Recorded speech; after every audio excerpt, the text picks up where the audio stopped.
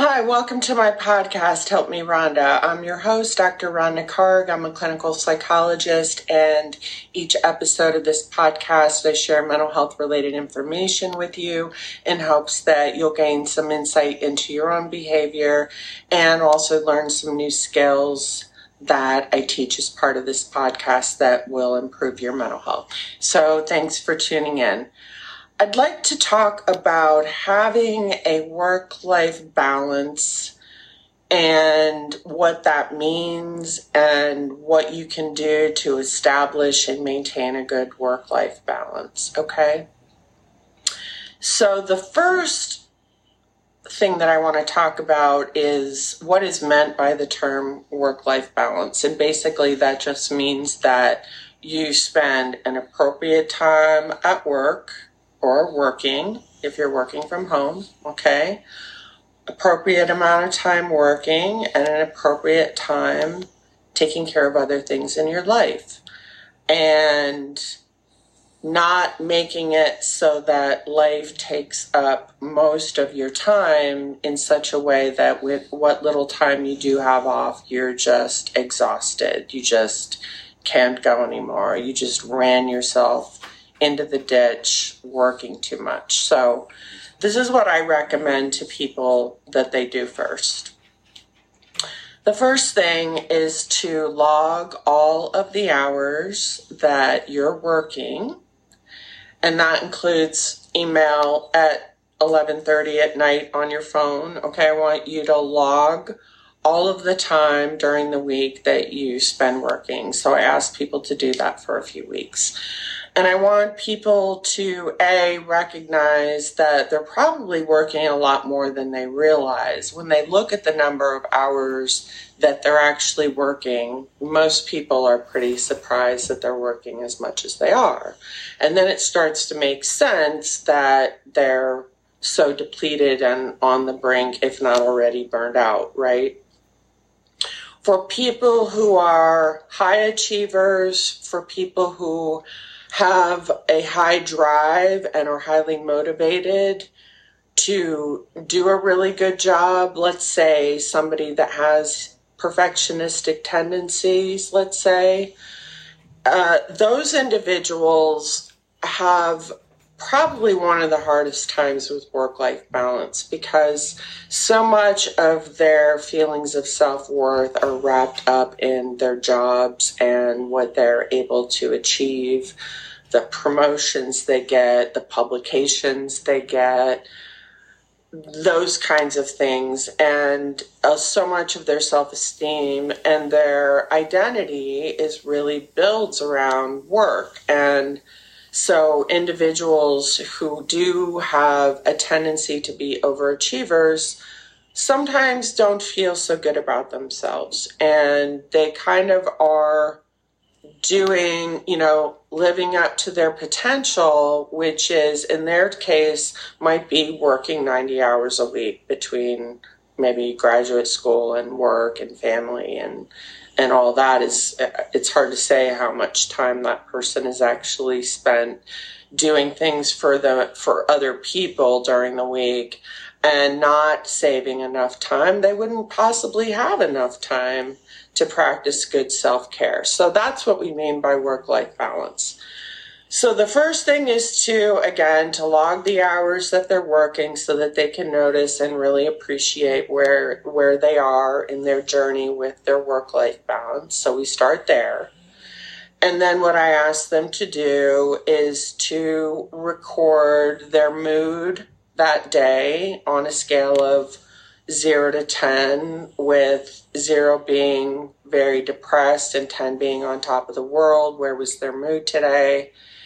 And have them log any specific event that happened, but we can compare the person's mood, the person's sleep, and the things that happened to them that day. A lot of times those are going to be interrelated, or how much they eat, things like that. So we can look at some of their other behaviors to see just how stressed out they are. People who feel overwhelmed can respond in one of 5 ways if they're not careful, okay? So remember, fight, flight, freeze, collapse, and fawn. So fawning, let's use fawning, let's start there. So if somebody is very high achieving and their default trauma response or their default response to danger is to fawn, what do you think will happen to them if they work in a very high pressure environment? Chances are that they're going to fall into people pleaser mode and just say yes and just go with the flow and not say no and not make boundaries and to just work themselves to death practically, okay? So that's one response. The fight response is that maybe you would start getting into arguments and disagreements with people at work. Maybe you start having conflict there. You start having conflict more at home because you're stressed, right? Flight is you want to escape, you want to get away, you start engaging in like blotting out behaviors. You might develop a compulsive shopping habit or substance abuse issue or, in your case, working compulsively. That would be another way to escape from how bad that you feel. Some people actually do use work to numb out and to avoid how they feel. But think about it like this. After a certain number of hours a day or a certain number of hours a week, you're going to reach what I call the upper limit of sanity for you. And what I mean by that is we all have a number of hours a week that we can work in order for us to not feel overwhelmed, start neglecting our health, other parts of our life, like our relationships with people, start suffering. Maybe we're not doing as good of a job taking care of things at home, maybe taking care of our kids or our pets or our bills and things like that. If those things are suffering, that means that there is an issue and you don't have good work-life balance, because you should be able to do both. So either the intensity of your job or the number of hours that you're working is exceeding the upper limit of sanity for you. So for some people, it's 10 hours a week. Some people, it's 5 hours a week, 15, 20, 25, 30, 40, 50, okay? We all have different upper limits of sanity in terms of what we can take as a human being. And I don't care who you are. If you're working 90 hours a week, things are going to start falling apart. You're going to start having problems in your life. And that's what happens when you don't have good work-life balance. Remember, your number one priority is your health and your well-being. It's not work. It's not your family, it's not your kids, it's not your pets, it's not your friends, it's you. Your health and your well-being comes first.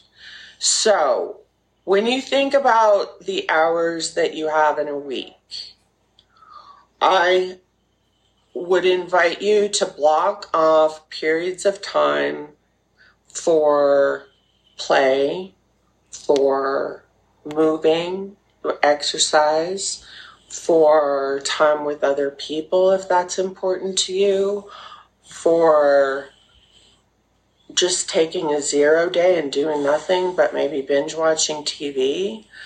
But I want you to understand that, yes, when you're doing nothing, you're still being productive because you're recharging your battery, and you'll do a much better job for those 40 hours you might work instead of working 70 hours a week.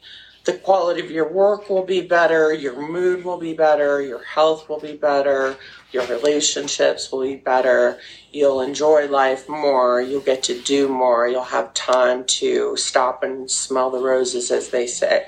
But there's so much of this life to live outside of work.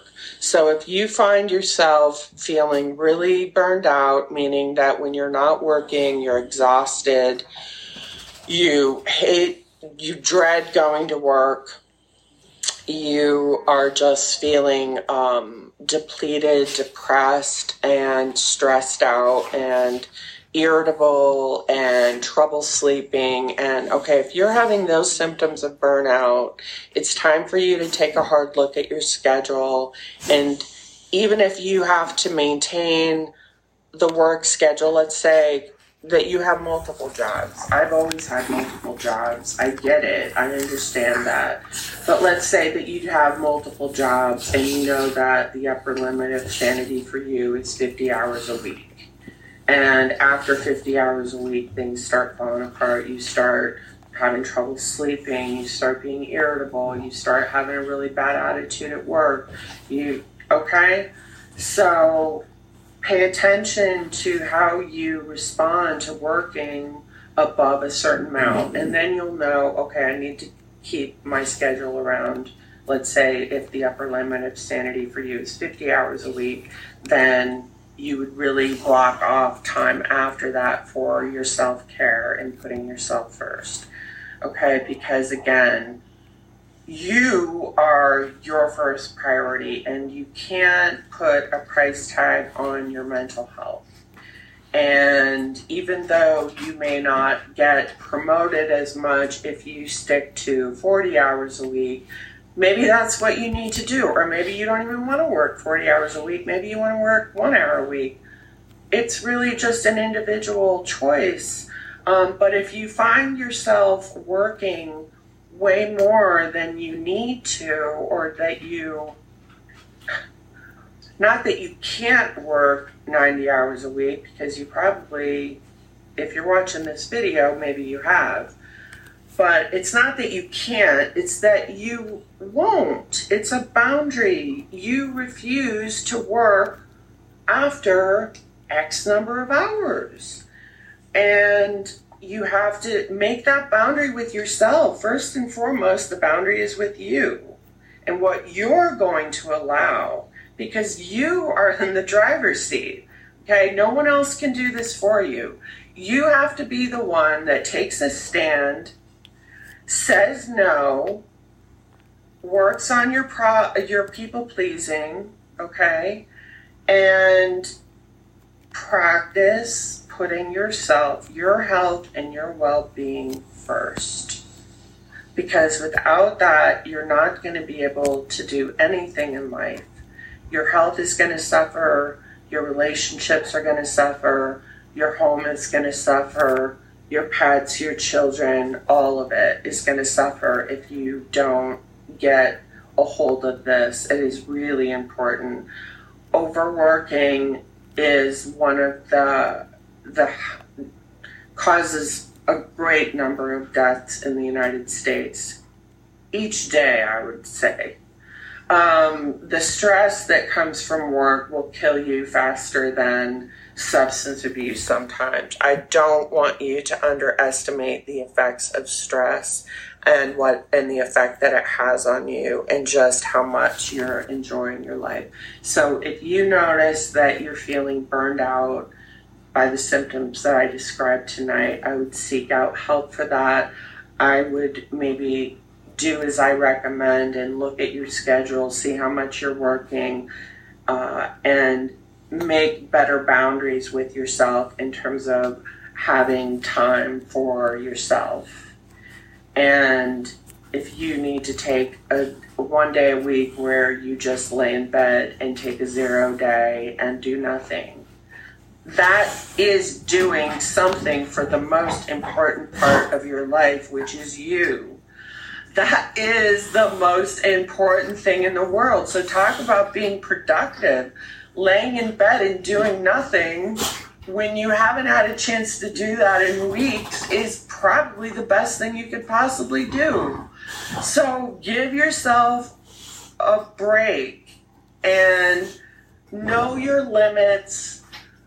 Remind yourself that you are whole and complete just as you are, and you don't have anything to prove to anyone. You don't have to prove anything to your coworkers or your boss or your family or your partner or your children. You don't have anything to prove to anyone. You are whole and complete just as you are. And that feeling comes from within. Thank goodness. That feeling that we have about ourselves comes from within, because remember, the two things that we have control over in life is what we focus our mind on and how we choose to respond to things. And thank goodness we have the ability to give ourselves what we need and to be able to ask for help if we need professional help getting through this and making boundaries, learning how to make boundaries with yourself, how to make boundaries with other people. If you need help, reach out to people. There's also been a lot of books written on overworking and the effects of that on your health and your sanity and the rest of your life. There's been books that have been written about it. I am actually writing a book about it right now myself, and I have a lot of personal and professional experience around this topic and would love to hear your experiences if you'd like to drop them in the comments below. Thanks for tuning in today. I really appreciate your support. I hope that you enjoy the rest of your day.